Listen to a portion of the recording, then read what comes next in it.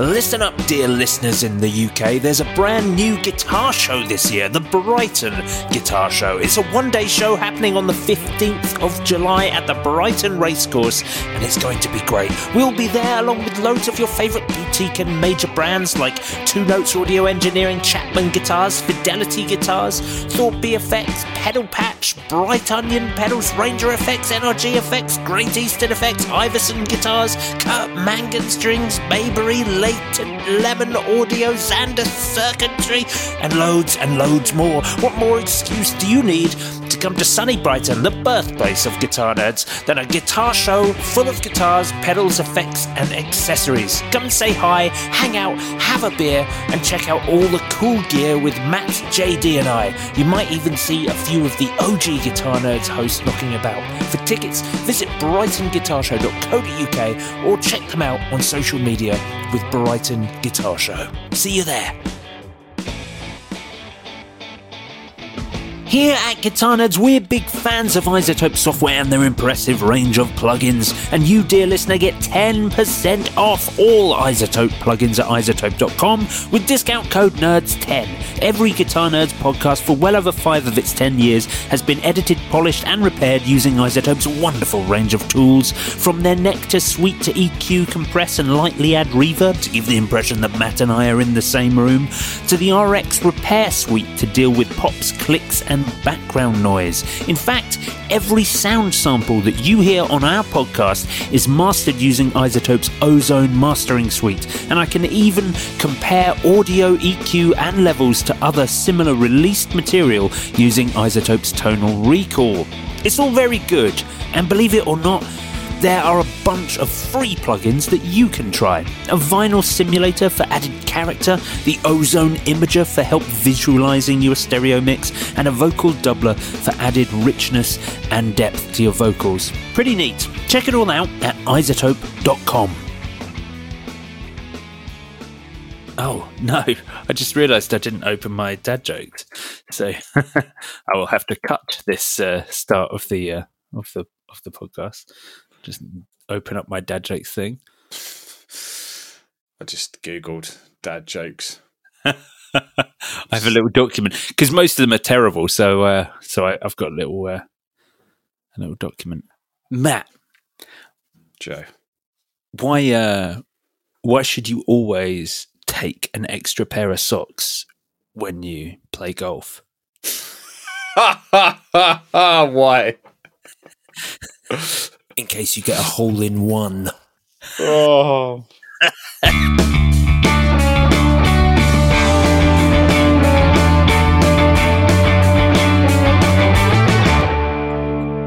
They're getting worse. I'm scraping the barrel of dad jokes now. Dear listeners, help me. Help me. Send me dad jokes, your best dad jokes. Please make them good, because I'm running out of quality. It was funny because you said you hadn't opened your dad jokes before we started. I'll probably keep all that in, to be honest. I'll probably and keep the whole lot in. I Googled it, and the first joke I read was that one. So when you said it, I was like... Is that why you laughed? I thought that's why I laughed, because I was like... I literally read that exact same joke as we started. It's a good one. It's a solid joke. It's a solid joke. But yeah, here we are.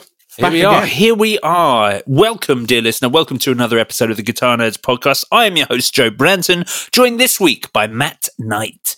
Mr. Joe, hello. Hello indeed. Hello, dear listener. Matt, you're wearing a lovely Guitar Nerds long-sleeved t-shirt. I love this. I love this t-shirt. It's great. It's a great t-shirt when you are not too cold, but you don't want to be too hot when you put something on. So you don't want to put a jumper on, but you still want to wear a t-shirt. I see. You know, a nice long sleeve t-shirt. It's kind of the new logo. The logo's 2 seasons old now, but the logo that we had designed by Jessica Jumpers. Yeah, maybe we need a season 3, 4 logo. Yeah, I could recommission her. Jess is obviously a good friend. I don't know if I've mentioned this on the podcast before, but Jess from Jessica Jumpers, who is a good friend of mine, who is the wife of Dan from Cleft, who passed away a few years ago. We spoke about on the podcast quite a lot. Good friend of both of ours, and Matt, you invited Dan to shoot some Boss videos years ago when we were just sort of starting out. But Jess has been a friend of ours since then, and she's now actually she is now in a relationship with Mike Vennard. They live together and have a cat, and Mike actually helped out with a couple of. I recently asked Jess and Mike, I guess by proxy, to put together. I want to do this giveaway later this year for Guitar Nerds. So I got them to Mike design this thing. Well, with Jess, Mike suggested them, I think, and Jess designed it. It's the Guitar Nerds logo, but each letter is a letter from a guitar brand's logo. So in the right, the okay, yeah. So it's kind of like what you'd do if you were going to like hold someone to ransom, and you were going to create a ransom note. But exactly, I mean, I don't know if we hold people to ransom. I mean, some people pay for our Patreon, so I guess that's similar. I guess so. I guess technically we do hold them to ransom. Yeah. But that's cool. Yeah, I'd like to see that. Yeah. So the giveaways. Fresh. Sorry. Keep things fresh. I guess it's very fresh. But the giveaway is going to be people who need to guess each of the brands in the logo. Haven't quite worked out how you do it yet, because if you do it on social media, obviously that's good for social media because it means you get more comments, dear listener, which in the very vapid world of social media is a good thing. But of course, all it's going to take is one person getting it right, and then everyone else just copy pastes the answer. So it ruins the fun. So I don't know how I'm going to do it. Maybe get people to email in. Do people still email? Is email a thing? In 2023 thing. Well, I use email a lot for work, but emailing people. Do you know what? I don't really even know the best way to communicate with people anymore. Dear listener, how would you like me to communicate this? You can email your answer to me at info@guitarnerds.net. There you go. It's just one of those things, isn't it? I don't get that many texts. I don't really get any emails. I guess I have the occasional phone call. I don't use Instagram anymore. You're off everything. People tag you all the time, Matt, on the Guitar Nerds group. There was a little bit of fallout, Matt. Last week we were talking through the Fender Signature series, and there was someone that you said you didn't know, and I didn't know either, but then I'm quite proud that I didn't know this, and someone had messaged to say they were surprised that you didn't know. Yeah, they were offended that you didn't know. It was a signature model for the fella from Postal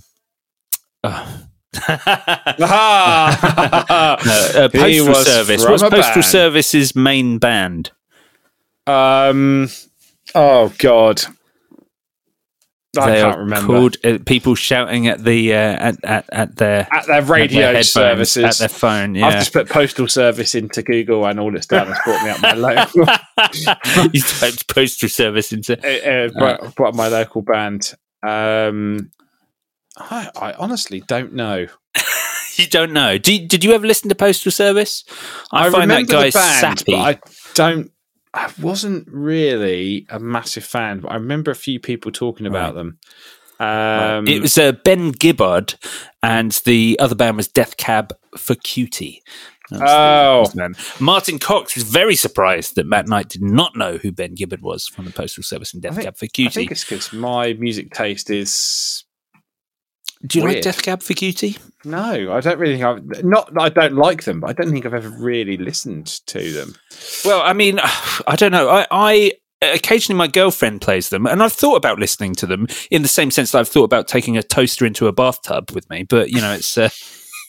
I don't know why, Joe. Do you how these two bands are linked? But I thought about these the other day, and I saw one of the songs from Postal Service. Mate, do you remember a kind of? I think were they math rock band called Heights of Abraham? I have never heard that name in my life. Oh, I just like when I was at BIM, I remember they're a band. I think they were kind of like a tappy math band before anyone really knew what math was. But I don't think they exist anymore because you only get the site the Heights of Abraham, which is in the Peak District. When you Google it, or an electronica band from 1993. So I don't think that exists anymore. Right. But yeah, I'm just not down with the kids. Well, I'll tell you what, Matt, something that might appeal to you, something that I read today. I actually have it on my phone, so I might read the transcription of it. It was a letter from a handwritten, this is a transcription from a handwritten letter from John Frusciante, who you obviously are a fan of his. And, I know who he is. But you're a big fan of the Chili Peppers, right? I am. I'm still a big fan of the Chili Peppers. Do you like John Frusciante's solo stuff as well? Yes. Yeah. Right. No. When I was a young boy, I guess like early 2000s. So, John Frusciante had come back to the Chili Peppers, and he had that sort of like really like prolific era of releasing like lots of music. So he did 6 albums in 6 months, and every project was totally different. He did that Wicked project with Josh Klinghoffer and Joe Lally from Fugazi. They did a band called Ataxia. He did an acoustic record. Like all of those records are really good. Then I liked the acoustic record. Then he did a trap record as well, which I thought was those ones sort of came out later, because then he did a really good record called Shadows Collide with People. And he was like, people always think that like hate on my music because I'm basically just doing it in a 4-track in my house. So he did like a proper studio record, and it's amazing. And I went to buy a copy on vinyl. Obviously it was only pressed at the time of launch, and it's like 800 quid. I'm like, no. And then he did another record about 10 years ago now called The Imperium. Which is really, really good. And then he left the Chili Peppers, and then he went, I'm not going to play guitar anymore, and I'm just going to make electronic music. And some of it's really good. And the problem is, I actually really hit and miss. Well, I actually quite like trap, and I listened to a fair amount of electronic music, and I thought his stuff was fine, but it was like a cheap imitation of. So it was kind of like, it was great for him, but it felt a little bit like a kid showing you that they could play E major. Well, do you know what I mean? Like it was the interesting thing is, like, having read a few interviews, and obviously he's done a lot more since he's been back. He's actually, I didn't realize this until more recently, he's married to like a DJ, and she's like a famous jungle DJ, and he's like really into jungle. And he's always been into electronica, but basically when he quit the Chili Peppers, he was like, he bought 2 Roland MC202s, a 303 from you, a Juno, and then just went, I'm just going to make music, and I don't really care if anyone listens to it. Cool. So he put that out as Trick Finger. That's his electronica name. Yeah. And then he did a couple of kind of weird, obscure electronica guitar records. More recently, I think he had one called Maya, which is named after his cat. And they're just really hit and miss. And then he did a record. His record that just came out, he made on the road during the first comeback tour of obviously the Chili Peppers when they did their other record. And he was like, obviously I've made a lot of music recently where it's like really busy and then going into rock music. So I wanted to do an album where basically there was like nothing. Want flexibility? Take yoga. Want flexibility with your health insurance? Check out United Healthcare Insurance Plans. Underwritten by Golden Rule Insurance Company, they offer flexible, budget-friendly medical, dental, and vision coverage that may be right for you. More at uh1.com. Say hello to a new era of mental health care. Cerebral is here to help you achieve your mental wellness goals with professional therapy and medication management support. 100% online. You'll experience the all-new Cerebral Way, an innovative approach to mental wellness designed around you. You'll get a personalized treatment plan from a therapist, prescriber, or both in a safe and judgment-free space. Your Cerebral therapist or prescriber will outline a customized plan with clear milestones along the way, so you can get to feeling your best. With Cerebral, you're not alone in your mental health journey. We're here to empower you to live a fulfilling life. So take that first step towards a brighter future and sign up today at Cerebral.com/podcast and use code ACAST to get 15% off your first month. Offer only valid on monthly plans. Other exclusions may apply. Offer ends July 31st, 2024. See site for details. Right. He was I think he was like, if I remember the interview or the podcast correctly, he was like, I found like beauty in like looking at like statues and how you could get so much emotion out of something that basically doesn't move.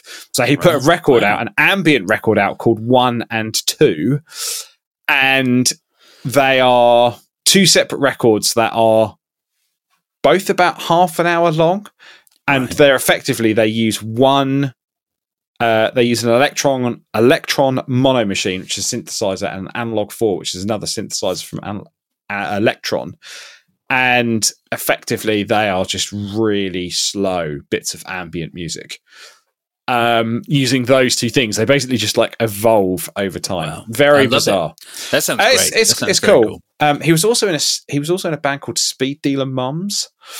Dealer Moms. At one point, is it spelt American? Is the mum spelt with an O? MOM. Mom. But yes. I know who John Frusciante is, and I'm a big fan. Yes. Okay. Well, Frusciante. Well, my favourite artist of all time is Omar Rodriguez Lopez, and by extension, the Mars Volta are very important to me. And of course, John Frusciante is responsible for the best solos on Francis the Mute and Amputecture, and really he solos also uncredited on Bedlam and Goliath, and there's doesn't he also do the solo on Deloused? Hasn't he got the solo on Citra's ESP? Or he's on the first record as well. Yeah. But basically, you can always tell because he has a very specific soloing style. I mean, in that it's very, very different from Omar. Omar is trying to almost tear weird sounds from his guitar, whereas Frusciante has this rock bassist, almost this blues backing. I remember a real early interview that I read with John Frusciante in Total Guitar when I was a kid and I was learning guitar. And this made me feel right about the fact that I didn't want to be a shredder. I'm not saying that I could be a shredder if I wanted to, dear listener, but I'm saying that reading this made me feel okay about the fact that I didn't want to, and I didn't like shreddy guitar solos. They weren't nice sounding. They sound stupid. They sound vulgar. And it's like a shreddy guitar solo to me is like a suit covered in gold tassels. Just because you can have that doesn't mean you should have that. And sometimes just a slick, well-cut black suit is fine. And John Frusciante did this interview in Total Guitar where he was like, I don't need to play. He said something along the lines of, I don't need to play all the notes. I need to play the right notes at the right time for the song that I'm playing. And, that always really resonated with me. I think it's why I liked Neil Young from such a young age. I thought for some reason I thought you were going to say Will Young then. I sort of misheard it in my head, and I was like, okay, that's rogue, but fair enough. Yeah. If you're into Will Young, you're into Will Young. Don't let me get in the way of that. Anyway, the whole crux of this conversation, dear listener, which I appreciate isn't wholly about gear, is I saw this recently, a transcription of a handwritten letter that John Frusciante wrote to Jimmy Page shortly before Francis the Mute by the Mars Volta came out. And it reads, this is the letter. Dear Jimmy, thank you so much for coming to our show. It meant so much to all of us to have you there. There was something I needed to ask you, but I didn't want to put it to you on the spot. I figure I'll ask you in this letter, and that way you are free to just not respond. Which, dear listener, he didn't. If you so choose. Spoiler alert. Yeah, with no offense taken. My best friend, Omar, is the guitarist and leader of the Mars Volta. They are my favorite band in the world. Their music comes from punk, salsa, progressive rock, and Led Zeppelin. And their singer, Cedric, is an extraordinary singer. They are making a new record right now, and it would be Omar's dream to have you, Omar, and myself simultaneously soloing on a song. Omar and I have done a lot of simultaneous soloing with great results. We could do this by sending you a CD to play to, and you could record yourself on a computer and then send the file back to us in LA. If you are interested, let us know, since they are towards the end of the record, but not in a rush. All my best, John Frusciante. They are my favourite band ever. It reads like a kid's school letter. My best friend Omar is making some music, and I would really like it if you would play the music with us. But, you know, do you know, two closing thoughts about John Frusciante. I would highly recommend listening to the four-part podcast with Rick Rubin on the Broken Record podcast. Yes. They're very good. And you listen to that, and I think the thing about John Frusciante is he is just the embodiment of an artiste.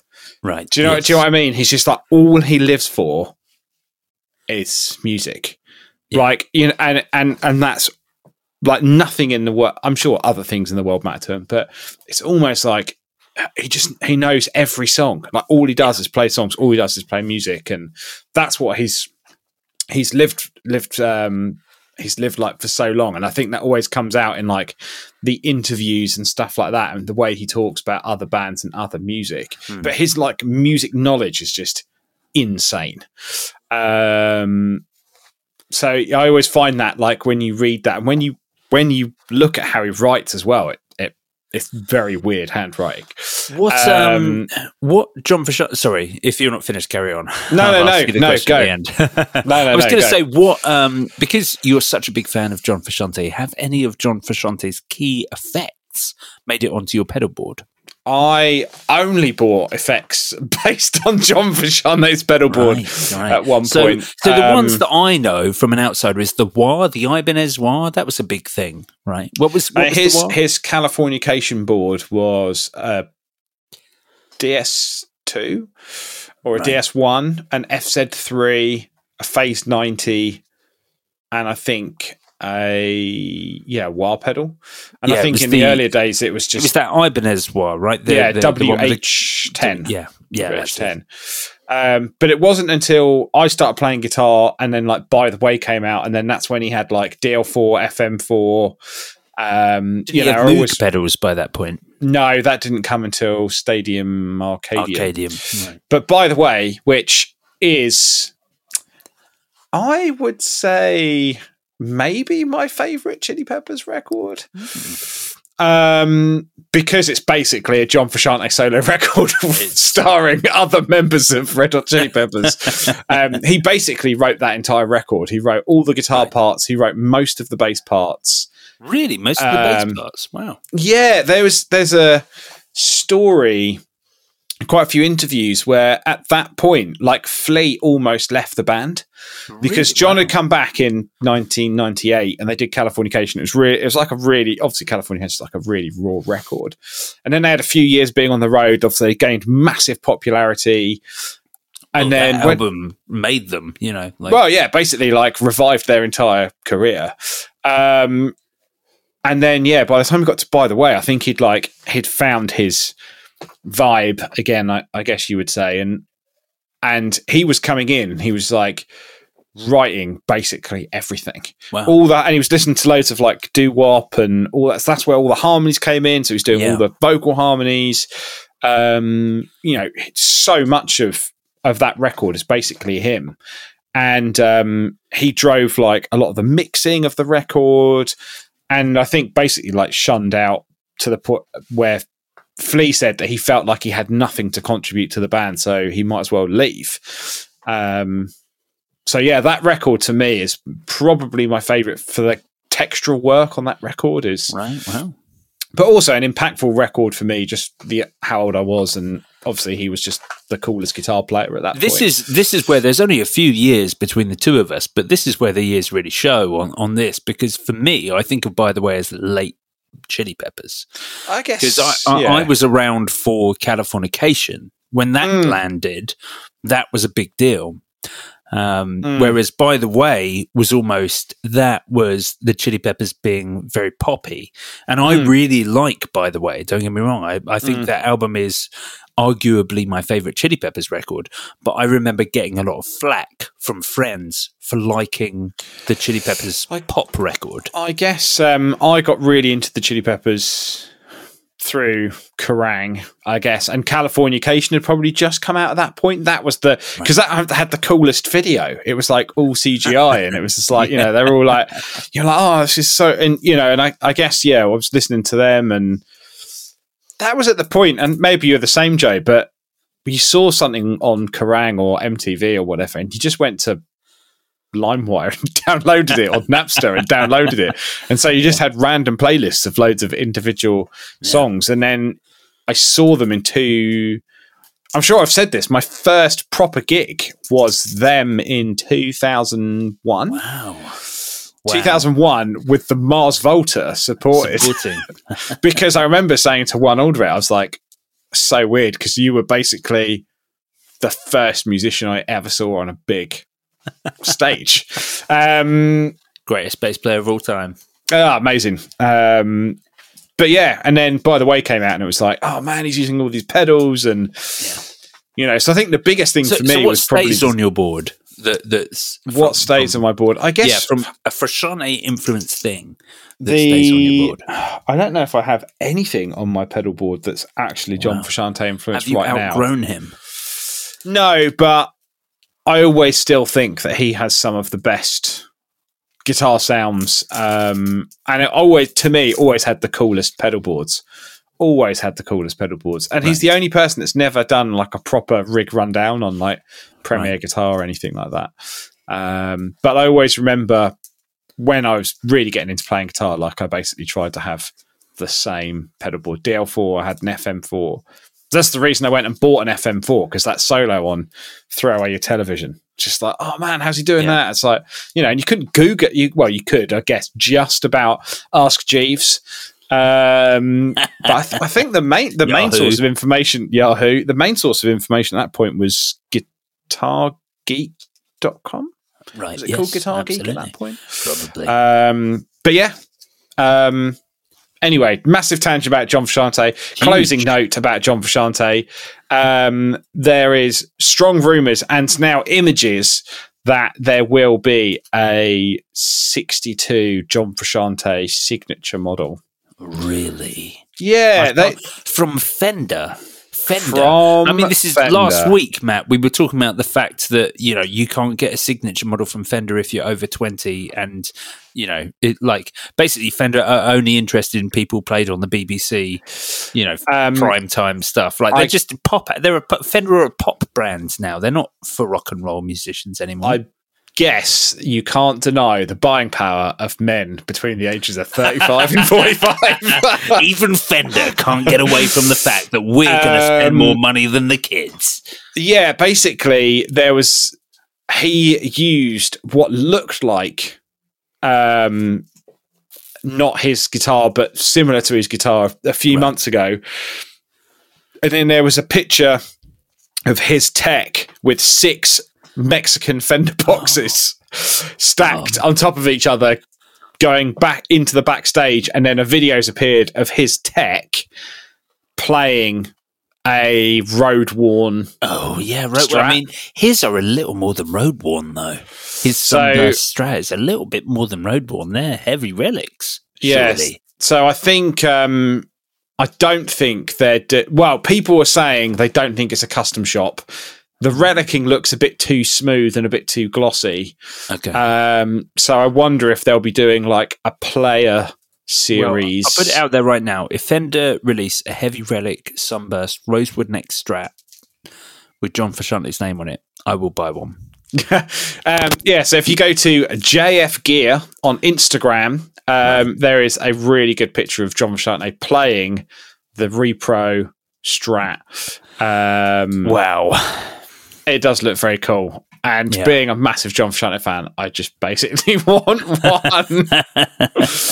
I mean, the thing is, I'm seeing them again in the summer, and I saw them last year, and you've got to give it to him. Like, he's going, I'm still playing 3 full Marshall stacks. They're all cranked. Like, the stage volume is still insane.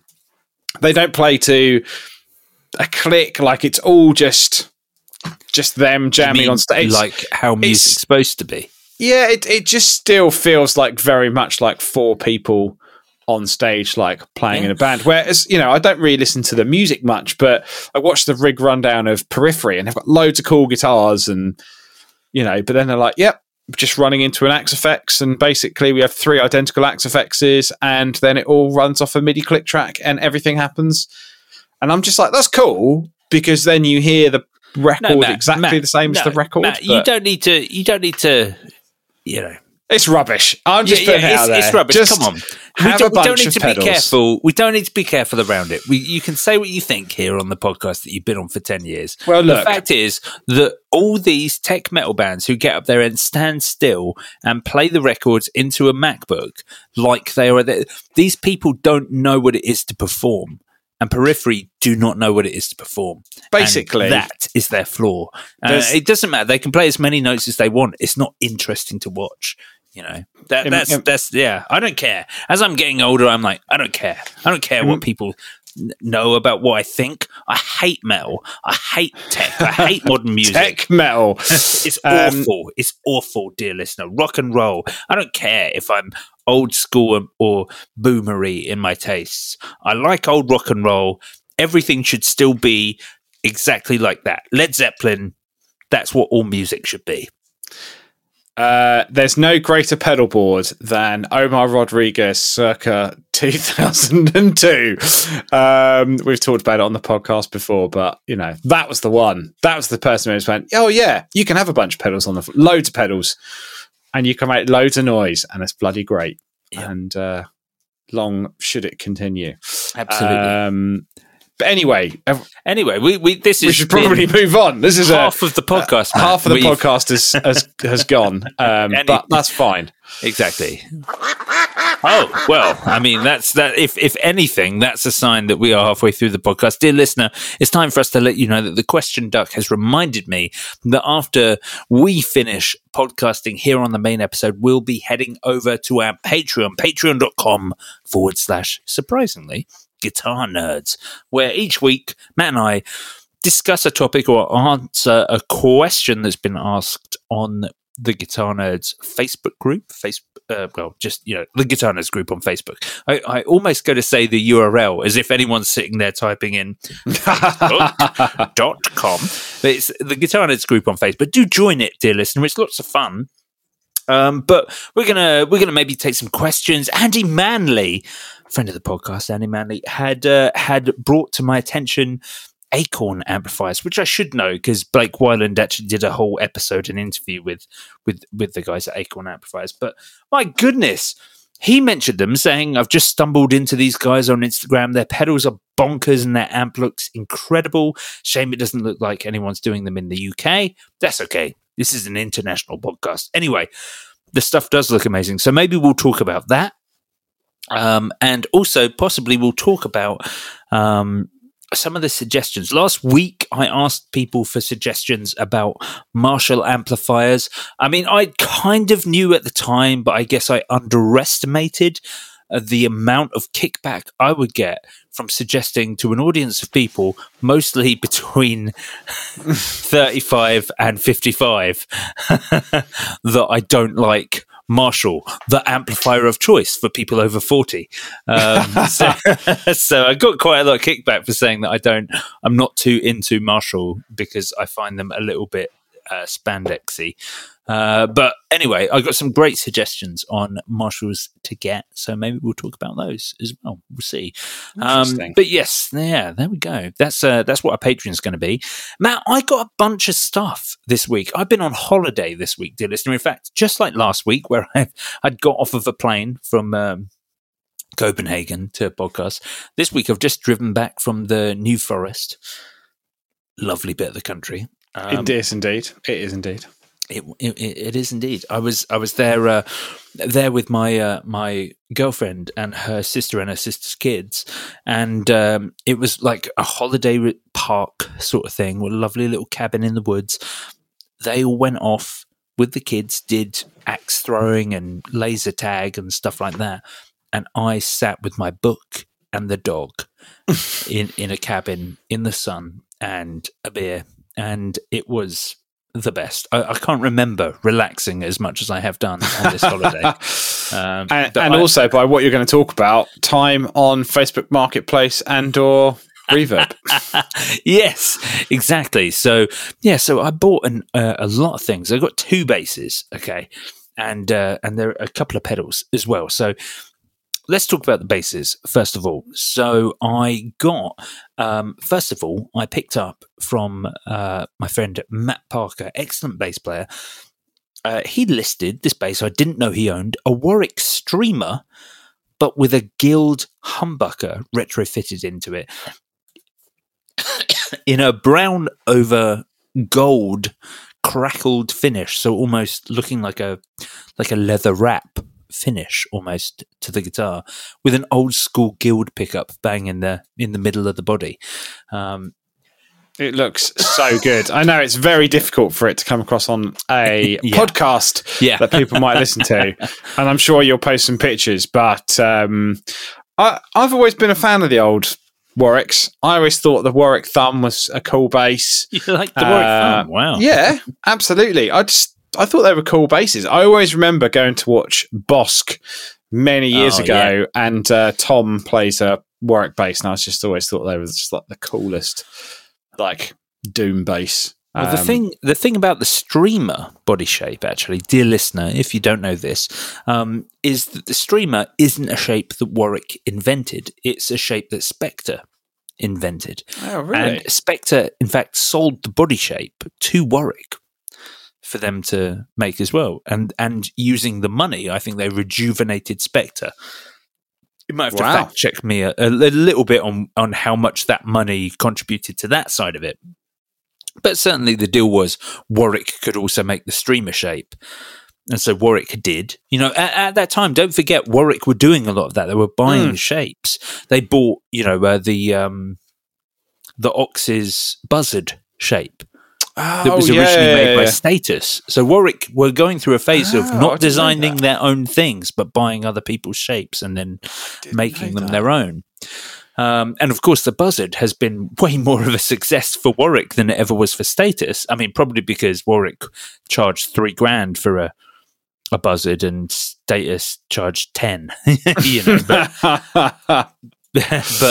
the Streamer, lovely, comfortable body shape, that Guild pickup, it means that I've got all the comfortableness of a modern bass and all the tone of like an old Gibson-y style instrument. It's basically like a playable vintage bass. Imagine that, dear listener. Like, never.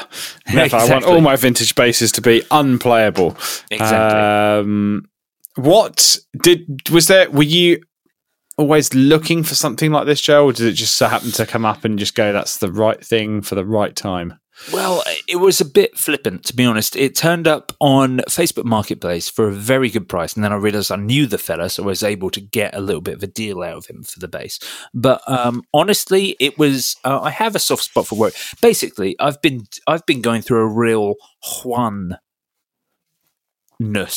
at the moment. So Juan Alderete de la Villa, the greatest bass player of all time, in my opinion, dear listener. I've been looking back, I've been watching a lot of his videos. Of course, a couple of months ago, he released a video about how he's doing now. Dear listener, we've spoken about this on the podcast, but if you're not familiar, just before the COVID outbreak, Juan had an accident on his bicycle. No other vehicles involved, but he came off his bicycle, hit his head, and he went into a coma for 3 months.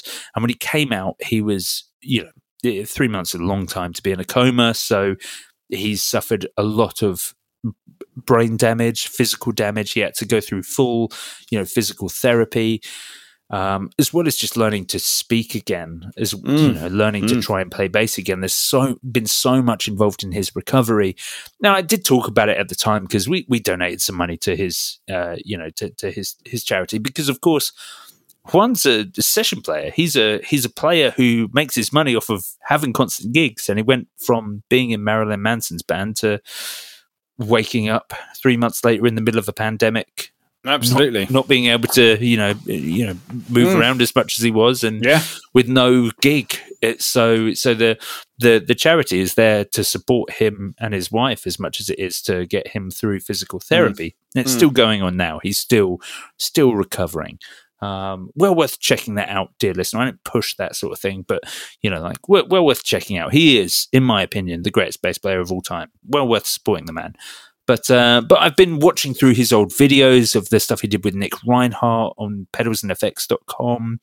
And, I bought things like the Boss CS2, which he calls his, the one pedal he couldn't live without. He has a video all about that and about why that's the pedal that creates his sound. And I've been sort of, the whole Gaiatone obsession that I've got at the moment, which we'll talk about later on the podcast, is from watching some of the latest stuff he did with some of his hip hop bands. These old Gaiatone pedals, that were amazing. So honestly, the Warwick thing almost sprung from that as well, because towards the end of his career, Juan had actually moved to Warwick basses. He had a Jonas Hellborg custom. His version of that bass was built by Warwick. He was playing an Idol Maker for Marilyn Manson, which is kind of a reverse Jazzmaster sort of shape, essentially, with a precision pickup in the middle. He'd played an Adam Clayton, which is the streamer body shape with a precision pickup. Gorgeous, like white, black plate, maple neck, black block inlays. Very nice, very clean. And so I've sort of been like, Warwick, they're the brand I've never really owned anything by. And they were essentially the last. I mean, the guy's still playing, it's not like he's not playing anymore, but they were the brand he was playing towards the end of his time there. So I was like, maybe I need to get involved in Warwick. If it was good enough for Juan, it's definitely good enough for me. And just when I was thinking about this, I saw that bass come up and I was like, well, how more perfectly to get me into a brand that are essentially modern than a Warwick bass with a Guild pickup in the middle. Like it's good. It's all the best bits. So I got that. But more importantly, I got a 1972 Fairy Tale jazz bass this week. See, when you said that, Joe, I assumed that when you said Fairy Tale jazz bass, it was like, like people say, like the bass or the guitar of their dreams. I thought you just meant like, it's the bass of my fairy tales. I'm like, this doesn't make any sense. But in fact, it's an actual brand. Yeah. So it's a very little known Japanese brand from the 70s. So, of course, dear listener, if you've been listening for a while, you'll know that I used to buy and sell vintage Japanese guitars and basses, Grecos, Tokais, the Orvilles, Bernies, all of those sorts of things. I used to buy and sell those Yamahas. Stuff like that. This Fairy Tale was, in fact, this is a 1972, the one I've got. Fairy Tale was a brand that were actually Ibanez in the early 70s, but it was a guitar shop in Zurich in Switzerland that wanted their own brand. Think about that in the 1970s. This is before that existed, before OEM brands existed. Right. But this awesome, I can't remember the name of the shop now, but this Zurich, Switzerland guitar shop wanted their own brand of guitars.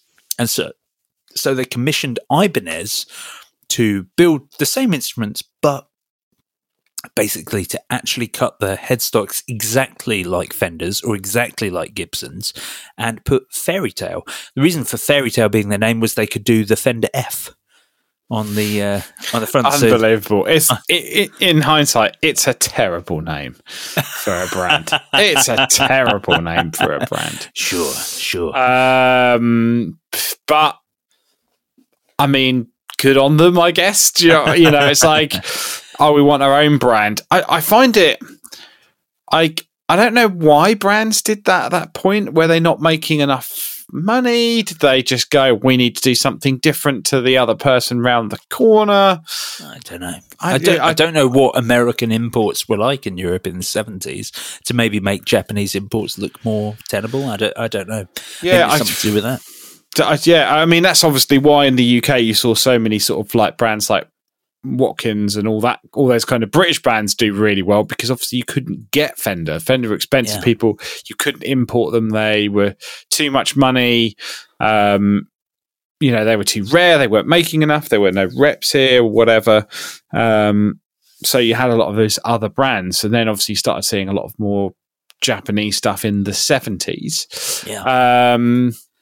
So yeah, I don't know, but interesting. They kind of just went, well, for us, for Roland, I think one of the first country to sell Roland outside of Japan, first European country, was Switzerland, I think. Really? Oh. Yeah. So there must have been some sort. This is maybe something that I'd like to look into. What was the Switzerland push in the guitar world in the 70s that caused this? Why was it a Swiss shop and not like a London shop or a Paris shop or a Berlin guitar shop? I couldn't say for certain, but I would imagine it probably has something to do with the general wealth of the population in Switzerland versus a lot of other countries. Sure. I remember going to Guitar Summit one year and talking to sat down with Sasha from Grasper Effects and talking to some people there, and they're just like, people have just got more money in Switzerland. Yeah. So yeah, I don't know if it had something to do with that and people could just afford it and they wanted their own thing. Generally, I don't know, but might have something to do with it. But possibly and probably. But yeah, I mean, the quality of this instrument, 1972, jazz bass, the dimensions are exactly Fender. I even checked a plate cut for it and it's identical. So, it's literally a Fender bass made in the 70s, but in Japan by Ibanez and with Fairy Tale written on headstock. So it's got all that gorgeous lacquer checking and everything. Wow. So I couldn't have been happier. The bass, I've been watching it for some time because I'd never heard anything about the brand, and it was listed, it was £1,200, and I was like, I don't know, that's a lot for that time period. Not that they're not worth it, but you can get them for less. So I sort of watched it and then came down to 900.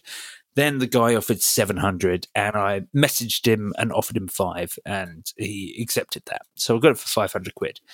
But I will say, I did message the guy about this. On the listing, he was like, oh, it's been my main jazz bass for years. I got it. It turned up. Neck pickup doesn't work. Not wired in. The neck, not wired in. So I opened it up and I was like, "Oh, the soldering's worn away, so it's not connected, like to that point."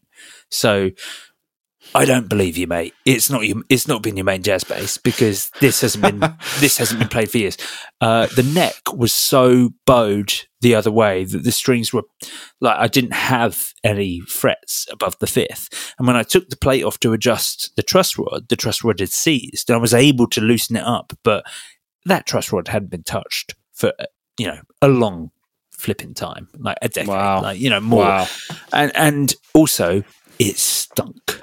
It stunk. Like the strings, like if you played it, it stunk. And I know some players are sweaty, but like he hadn't bothered cleaning it. Like this wasn't your main jazz bass. I messaged the guy about it, being like, I really like the bass is still worth it to me because I can rewire the pickups. I can, I can sort this out. Put some more EMGs in it. You're a liar. It's like you haven't played this bass, and also you're clearly a crap bassist. If like you either don't play bass or you're crap because you didn't realize that this neck had bananaed the other way, and that was fine for you to say. It really annoys me when people lie on selling secondhand stuff like that. Like just be honest. Just say it's not set up. If it's sold at saying I'm useless and a pointless human being who shouldn't exist or play an instrument, but this is an instrument for sale, I'd have been like, fine. But because he claimed it was his main one, I was like, whatever. Yeah, it's not worth any more money. I know. But it's not worth any more money if you've played it or not played it. The only difference would have been I would have known how much work I needed to do for it. Yeah. Yeah, absolutely. I don't know why people do it. I mean, I haven't really bought a lot of second-hand guitars of value, and by value I mean like a few £100 and above. I get it a lot because I do buy them, and I find most people lie, and most people don't know how to set up an instrument. A lot of guitars that I bought in the past have been in awful condition when they turn up, and I think it's because maybe it's something more exclusive to bass players, because I think a lot of bass players are bass players because they suck at music, and so you get. I say that as a bass player who loves bass, but I think a lot of people who take up bass because they like the idea of being in a band, not necessarily, being a musician. And so often you get these just poor quality things. Do you know what? I think what it is, actually, you say a lot of people don't know how to set up their instrument. I genuinely think that's it. I mean, until recently, I would never touch, when I worked at GAC, we would clean things, and if they were really bad, we'd give it to Graham or someone there. And I'd always taken my guitars to techs, not because I thought I couldn't do it, but I was paying for convenience. But it is expensive, and costs have gone up, and that's understandable. And those people need to make a living. And the place I was taking it, Stairway to Kevin, great tech on Denmark Street. They're so busy that he's like, we're not doing things like refrets anymore or anything like that. It's like, this is the setup service, they're churning through a bunch a day, and people never learn that skill. And I don't want to say everyone go out and learn how to do setups because so that guitar techs don't have any work. But, because there's certain things that it is a skill. It's, you are a luthier. That's your job. And there's certain things you learn to do. But in terms of basic setups, I am really more of a convert now of you should be able to change your set of strings and be able to put set it up for how you want it, and you should be able to check stuff. And when you change strings, you should be able to clean it properly. And it does make the world of difference. And I found that all the guitars that I've been doing at home, they play and sound better than they have done because I've spent the time and tweaked it to exactly how I want, and I've taken time to set it up, set the action, check the truss rod, all of that, clean it, clean the frets, really take a lot of time over and go. If it's not right, you've got chance to fix it.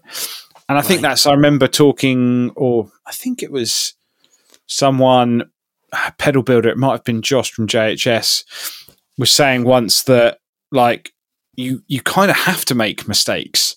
If you don't make mistakes, if stuff never breaks, if you built 100 pedals and none of them went wrong, you'd never learn anything. Because it's actually by the process of things not working and then getting them to work is where you learn how to fix a problem, rather than you just kind of do it and you're like, oh, it's great because it's fine. It never goes wrong. And then when it does go wrong, you've got no experience. You kind of need obstacles to kind of overcome. But I think, it's a lot of times people just don't spend the money. They don't know how to do it themselves, and they leave things, and then things end up becoming sort of unplayable, just dirty, dingy. And I think people often don't realize how good a guitar can be, and how much 100% how much of that is involved in a setup. I mean, let's talk about that, Matt, because you've recently you've been on a little bit. You were constantly sending. I was on holiday and I was just receiving photos that you were sending me of guitars that you'd set up, as if those pictures were going to show me that the guitar was set up. I've just been getting into it more and more, and I can't thank sort of Music Nomad enough for how easy they make it with their setup kit. I've got the I don't have the KISS. Keep it simple, stupid. They do a product. I've got a lot of their cleaning products as well. That is it the tool set? maybe. If that's not it. But basically, one of their I will find it. One of their setup kits, which comes with like the fretboard radiuser, and then it's like. But the main thing is it comes with a step-by-step book, and it's like do this, do this, do this, do this. Yes, and step by step, and then you just get to helpful. the end. Yeah, it's genuinely really helpful. But it's interestingly, I've read that book like 100 times now. Every time I change the strings, I always check trust, like, things aren't going to move that much. Do you know what I mean? But even yesterday, I realized that I was sort of reading one of the gauges slightly wrong. And I was like, oh, actually the treble side needs to be this and the bass side needs to be that. And because you just get onto an autopilot, and then I went back and did it all. And I was like, oh, actually this makes like a massive difference. So I spent, best part of Sunday doing a few setups and changes. And the biggest thing was for me that I put 11s to 49s on my Paisley Strat, which I'd actually had a tech do because the wiring was pretty funky. It wasn't grounding very well. Oh, and I've just 49's quite low on a set of 11s, right? I use 52. 11 to 49 and 11 to 52. So you get like, I guess like skinny top, heavy bottom. Right, yeah. Sort of thing. But yeah, 11 to 49s. And I had it rewired, but ever since I've had the guitar, I've not like really, really gelled with it loads and loads and loads. Right, and at one point, I think we got sent some saddles from a company. So I put these saddles on it, and it's always just sat there, and I've always sort of struggled with it. And I love the guitar. And I was like, right, I'm going to do a couple of things. Because when I was playing it, I kept noticing the B always just like went out of tune. And I was like, I'm certain that it's because the nut slot is gripping the string, and then it's obviously it's getting stuck, and then obviously it's moving when I'm using the trem. So I bought one of their Music Nomad nut files, because they sell them individually. So I bought one for that specific slot, and then I was like, you know what, I'm going to put fresh, clean, white hardware back on it. I sent you some pictures, Joe, but how like orange the pickups had gone over time. I was like, I'm going to put the Callahan saddles back on because the stainless steel saddles. I'm going to reset the trem up, and just spent a lot of time over it.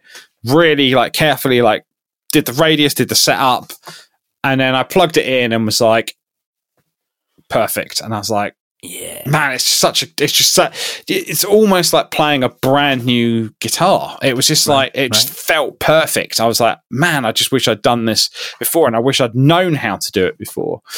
So I did that, spending a lot of time just sort of tweaking a lot of the guitars, and like I kind of always want all of my guitars to play exactly the same. I just want them to sound different. Like, and of course, when you play a Les Paul, it feels different to a Strat, and you've got different, I guess, different feel, different radius, and all that sort of stuff. But I kind of want all of them to feel the same. I don't really want them to be all like totally different. So I spent a lot of time doing that, and then kind of getting those things up. But it was amazing, just even like putting fresh hardware on, and then putting like fresh pickups on, and just having nice white pickup covers. I was like, it felt really freshening the guitar. Yeah, what year it just felt is fresh. that Strat? What year? 88, which was 88. The first year. What did I read the other day? Wait, what's your birth year? 87. Annoyingly. That's annoyingly. I think it was the first Strat to come out in that finish, and one of the first to come out of Japan, from the Fender Japan factory. Oh, that's cool. That's a very cool story. I can't remember. I'd have to Google it. Someone would probably correct me, and it's probably totally wrong. But and it's because it's the proper Paisley finish. So it's the foil undercoat with the burst around it as well. And I'm glad I just got it finally set up. But one of the things that I started experimenting with involves sandpaper. You're not taking sandpaper to an 88. No. So because obviously they're nitro bodies. But one of the things is obviously most of my necks have satin finish, but obviously satin finish does still build up a level of grease and dust. and I was watching a video with Matt from Monty's about making a satin neck, and I was like, well, I'm not going to strip all the finish off, obviously, but it is quite sticky. It's like nitro. It's quite old. Obviously, it's 40 years old. For goodness sake. So get over it, Matt. No, I will not. So I just used some quadruple OY wool. And it just takes off a bit of that extra grit and grime and just makes it feel really clean. Right. And then just a bit of Monty's instrument food. Wait, what's the instrument food? The instrument food is like a beeswax, like a wax. Oh, lovely. It's really good for like open pore finishes. But then what I did do was take more sandpaper to the Ed O'Brien and just kind of really got the ultimate satin feel to it. That's a satin neck anyway, isn't it? It is, but it's got a very, very slight lacquer to it because it's not completely open. And then I spent a bit of time just cleaning up the frets and just I love that tweaking guitar. everything. I still think that's your best guitar. I must admit, I do think... I regret not buying one when they came out. It is one of the best guitars. I think it's that and the... It's difficult because I love all of my guitars in different ways, but that Ed O'Brien...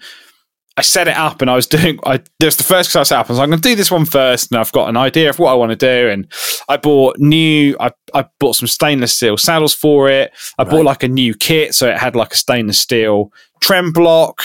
And it came with extra springs. I was like, I'm going to get it properly locked against the body because I'm not using the trem on that. And I set it all up. And then the next day I was like, it doesn't feel right. Like, why does it not feel like it did before? And I hadn't really changed the truss rod or the action. Then I realised when I looked at the string packet in the bin that I'd put 11 to 52s on it rather than 11 to 49s. So I went back. That's a better gauge. Well, I went back and reset it all up and I was like, oh, this sounds way better. Yeah. It's all the best bits of a Telly in that it feels like a Telly on the neck and all the best bits of a Strat in that it sounds like a Strat. Like it's, I love that guitar. I think it's so brilliant. Yeah, I just think it's just a brilliant guitar. Yeah. So yeah, it was. I really would advise anyone to just spend some time learning how to set up a guitar. Yeah. But what it's made me want is to modify and buy more cheap guitars and clean them up and just like make old guitars. You can do it. You can do it, dear listener. You can make these things better. I bought, I'm still working on it now, so I haven't talked about it much, but I've got this Greco electric bass, one of their Greco jazz basses, a 1970 Greco. And I bought it as an unplayable instrument. It's buggered. Like the truss rod is done. Right. But using a shim, and I can get this thing playable, and it is one of the best sounding basses. Like, I guess I'm not there yet. I'm not finished on it. But what I'm saying is, yeah, I agree. You can make anything play very, very well if you put the time and the attention into it, and you don't necessarily need a tech for that. You just need to learn what you're doing, and Music Nomad are a great way to learn that. Yeah, absolutely. I was just looking here. So what I've been using is the I've lost it now. Setup gauge set, the 6-piece setup gauge set. So that comes with the radiusing tool, the truss rod tool, the action tool, and then a few bits on there. But they actually do a really nice starter bundle kit, and that comes with some screwdrivers. That's probably in fact, that is the KISS set, the start bundle kit. So you get all the screwdrivers you need with adjustable ends. You get a truss rod kit, Allen key kit, and then you get the sort of the rest of the gauges and stuff like that, which is quite cool. Right. So yeah, I definitely just advise one of those, and then just a bit of a workbench, and just go through the book really slowly, and just go through it step by step, and just trial and error. Absolutely, and just get some good. Make sure you've got some good cleaning stuff. I mean, I don't play all my guitars probably as much as you play all your basses, but I just found that I probably change the strings once every 4 months, even if I don't play them, just because, temperature and humidity and all that, and just gives you a chance to clean and check everything, especially since the last time I did a setup was January. And since then, we've had no heating, loads of heating. We've had gas fire in here because our radiator stopped working. We've had high humidity, totally dry. And all the guitars have fared really well, but it's always worth just going back through and giving those few tweaks. Yeah, they're not immortal. You've got to keep an eye on them. They need some attention. Now, before we go, dear listener, because we are coming to the end, I did want to talk about the absolute legend, the listener, Levi Cooper in Australia, who a few weeks ago, when I said I'm starting collecting these Gaiatone micro pedals because I picked up their FL3, their flanger, which I still find to be, dear listener. I played a demo of it a few weeks ago, and I'm like, this is one of the best modulation pedals ever. Inspired, obviously, by Juan Aldrete using them. Levi got in touch with him and was like, well, I've got the MC2, which is their micro chorus. And, if you pay postage, I'll send it from Australia. Unbelievably, couple of days, maybe 3. Australia is the other side of the planet. I couldn't believe how quick it was, Anyway, so he sent me this free, which is very lovely of Levi. And the MC2 Gaiatone, dear listener, look up a picture if you're not familiar with these pedals. They are the weirdest shape, top-mounted jack, 80s build, rubber bass. Yeah, you heard me. Just this weird, sort of shaped top. 2 controls, depth and rate. That's it. That's all you get on the MC2. And one of the most fantastic sounding choruses I've ever heard. It will do everything from a subtle chorus on these 2 controls right up to an actual vibrato. So I've recorded a little demo that I'll play to you now. I'm changing the settings. I'm basically making them slightly more extreme sort of throughout, bits and bobs here and there. So the solo was lots of different takes that I've sort of sandwiched together with slightly different settings. But you'll hear just how good this is as a subtle tone thickener, which is, of course, the bread and butter. The underrated bread and butter of a chorus pedal is a tone thickener, right up to a full-on vibrato. This pedal is fantastic. We're going to give it a listen now, and then we'll talk about it after.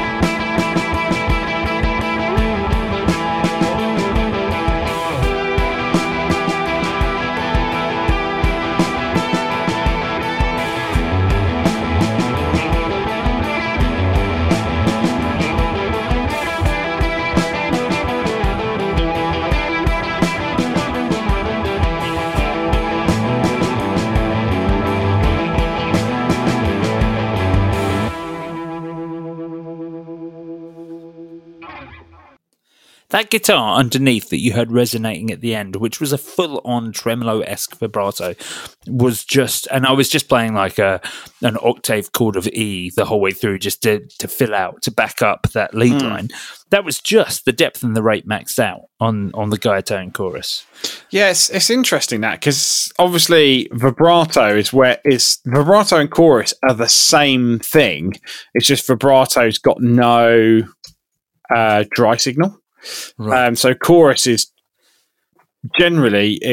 obviously if you take a jazz chorus, it's created because you've got a vibrato in one speaker and a dry speaker in the other, and the 2 together give you that sound. So I wonder if actually just going full depth then on the MC2, the Gaiatone MC2, I'm removing the dry signal. Yeah, I do wonder, but it was great. I thought it was real. It didn't sound too over the top in the mix, but you could tell it was there. I think it sounded great. It sounded, and that vibrato sound at the end was really good. I should have focused on that a little bit more. I didn't, because I only played it in at the end, like underneath, because I felt everything needed a thickening. So I didn't really hear it exposed until that chord was drowning out. And I was like, oh my goodness, that is a lovely, lush, thick vibrato tone coming from this weird little Guiatone chorus. Yeah, I think interestingly, MC2 here, I'm just having a look, has so that was mid-80s. Does everything from swirling classic chorus to Leslie effects. I've rarely heard a better chorus pedal. I think that interestingly uses the same Panasonic chips as some other of the more famous chorus pedals of the time. Right. So I think, I guess lots of them probably use the same one at that sort of point, but I think it sounded really, really good. Really good. Really good. Now I'm in a dilemma because I can't fit both of the flanger and the chorus on my board. Whilst I want to collect all of the pedals, I've only really got one space to offer up to a Guiatone. And I was like, it's going to be the flanger.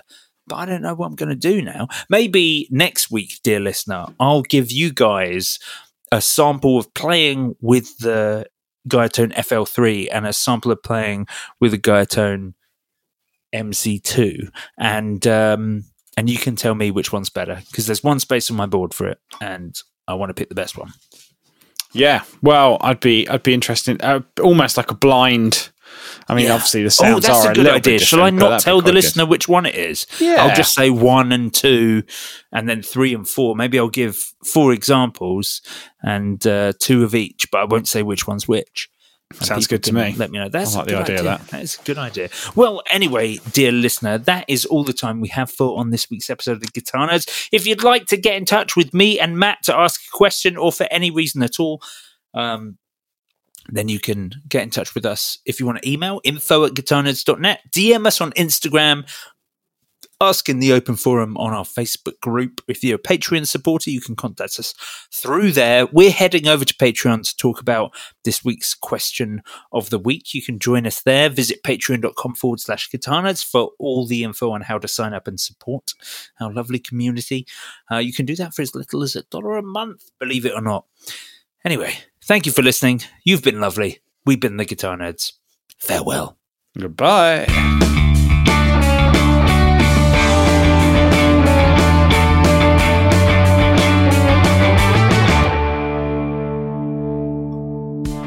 Well, that's it for another week of the Guitar Nerds podcast, which only leaves me to say thank you eternally and very, very muchly to all of our top-tier Patreon backers.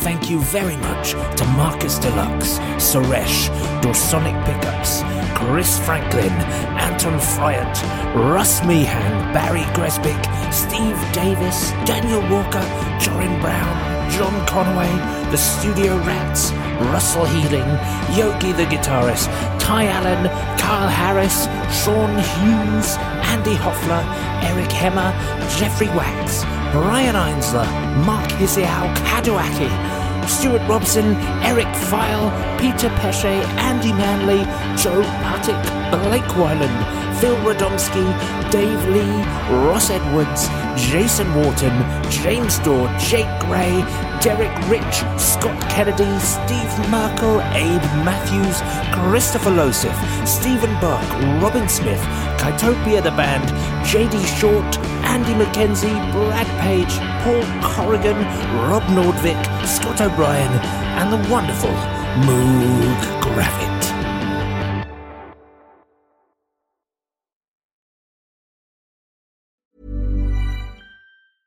Shopify helps you sell at every stage of your business. Like that, let's put it online and see what happens stage. And the site is live. That we opened a store and need a fast checkout stage. Thanks. You're all set. That count it up and ship it around the globe stage. This one's going to Thailand. And that, wait, did we just hit 1 million orders stage? Whatever your stage, businesses that grow with Shopify. Sign up for your $1 a month trial at shopify.com/listen. Don't you love an extra $100 in your pocket? Have a TurboTax expert file your taxes for you by March 31st to get $100 back instantly. Because no matter what moves you made last year, TurboTax makes them count. That means getting $100 back and 100% accurate taxes, only from Intuit TurboTax. Must file by 3/31. Credit only applicable to federal filing fees with TurboTax full service. Offer can be modified or terminated at any time.